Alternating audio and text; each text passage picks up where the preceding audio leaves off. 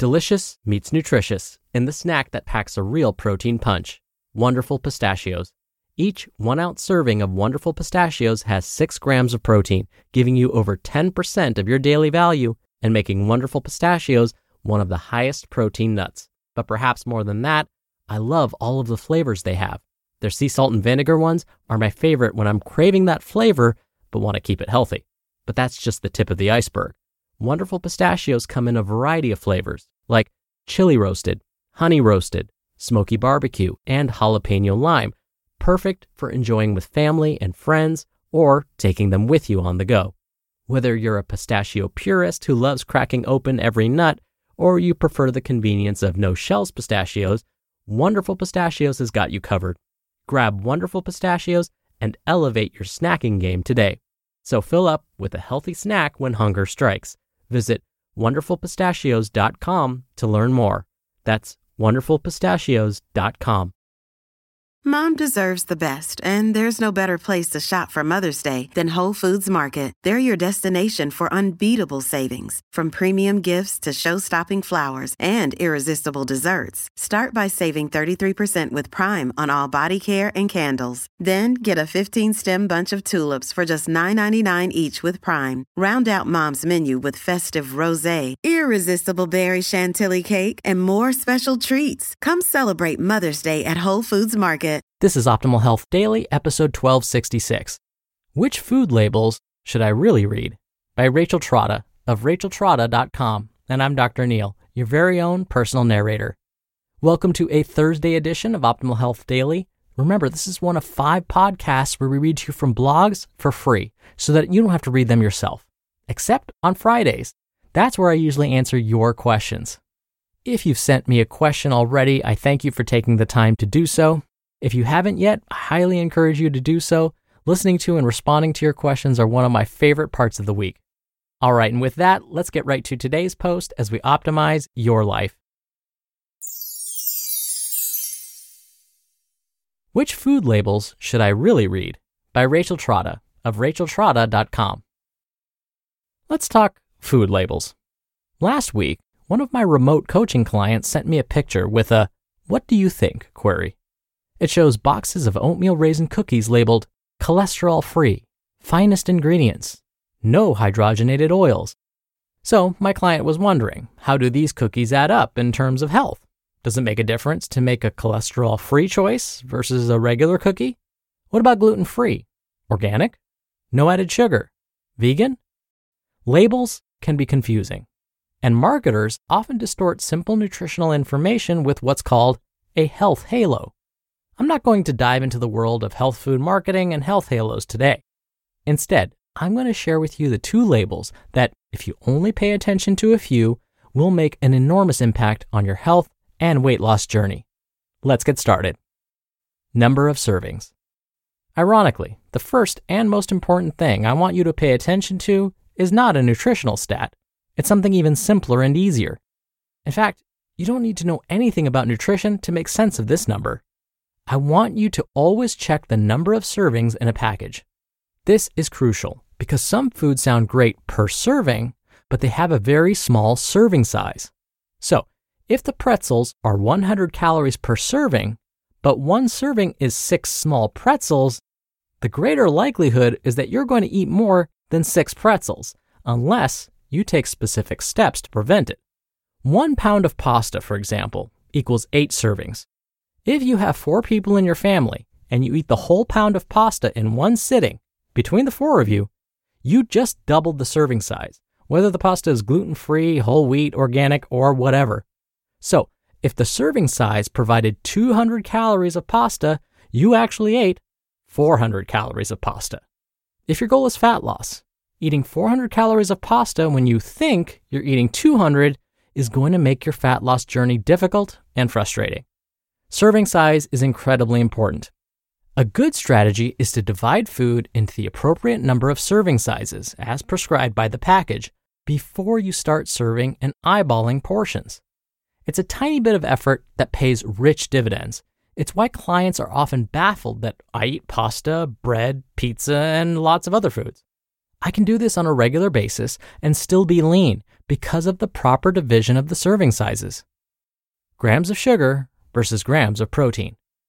In general, I'm not anti-sugar. I have a sweet tooth and enjoy the richness of real sugar when I want to have a treat. But, and this is a big caveat, it's important to distinguish whether you are knowingly eating a dessert or you think you're doing something nutritionally virtuous. It's often that gap in perception that results in slow or non-existent results. Yogurt is a great example. There's a huge difference between eating a non-fat, plain Chobani yogurt as part of your fitness plan, one container being 14 grams of protein and only 4 grams of lactose sugar, and having a dessert yogurt like the Chobani Flip Top, which clocks in at 12 grams of protein but 20 grams of sugar and double the calories too. When evaluating foods like snacks and yogurts, the protein-sugar ratio can be extremely helpful in deciding which products to make part of your regular routine and which products to make treats every once in a while. My general rule of thumb? To make it into my daily routine, a food has to have more than 10 grams of protein and less than 10 grams of sugar, and the higher the protein, the better. The more protein a food contains, the more it will satisfy you, resulting in fewer cravings later. Labels to ignore.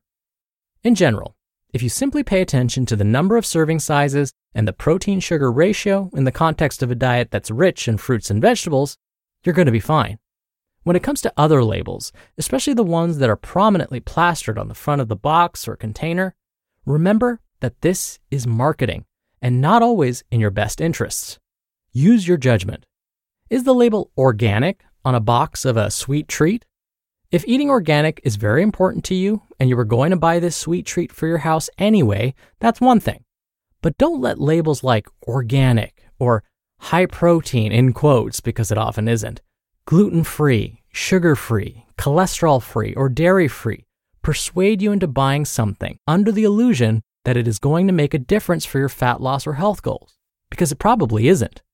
The benefits of something being organic or gluten-free are often outweighed by the amount of sugar, fat, and refined carbohydrates in the product. Here's another good rule of thumb. If you wouldn't have bought the regular version with a feeling of nutritional virtue, don't buy the organic or gluten-free version either. And even though I think it's overly reductionist, the cliche about the best foods don't need a nutrition label often holds true. Foods like apples, spinach, carrots, celery, blueberries, peppers, and others are not labeled because the distributor does not have to worry about offsetting the perceived sinfulness of the food. Apples don't have a perception problem.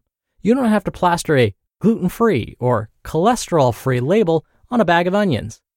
When it comes to many labels, you can choose which ones are important to you, your health, and your value system.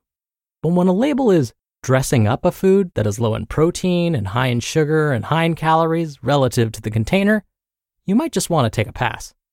In the end, you'll see results faster, as well as experience higher levels of energy and more satisfaction from the food you do eat and enjoy. By the way, what about those cholesterol-free cookies?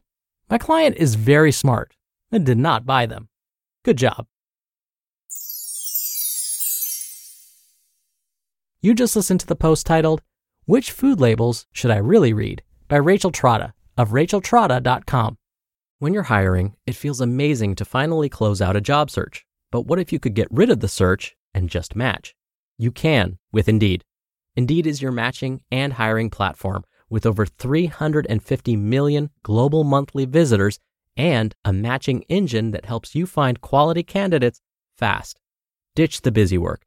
Use Indeed for scheduling, screening, and messaging. 93% of employers agree Indeed delivers the highest quality matches compared to other job sites. One of the things I love about Indeed is that it filters out incompatible applicants. So when you're hiring, the process is much faster and you only have to consider applicants that are already likely to be a great fit.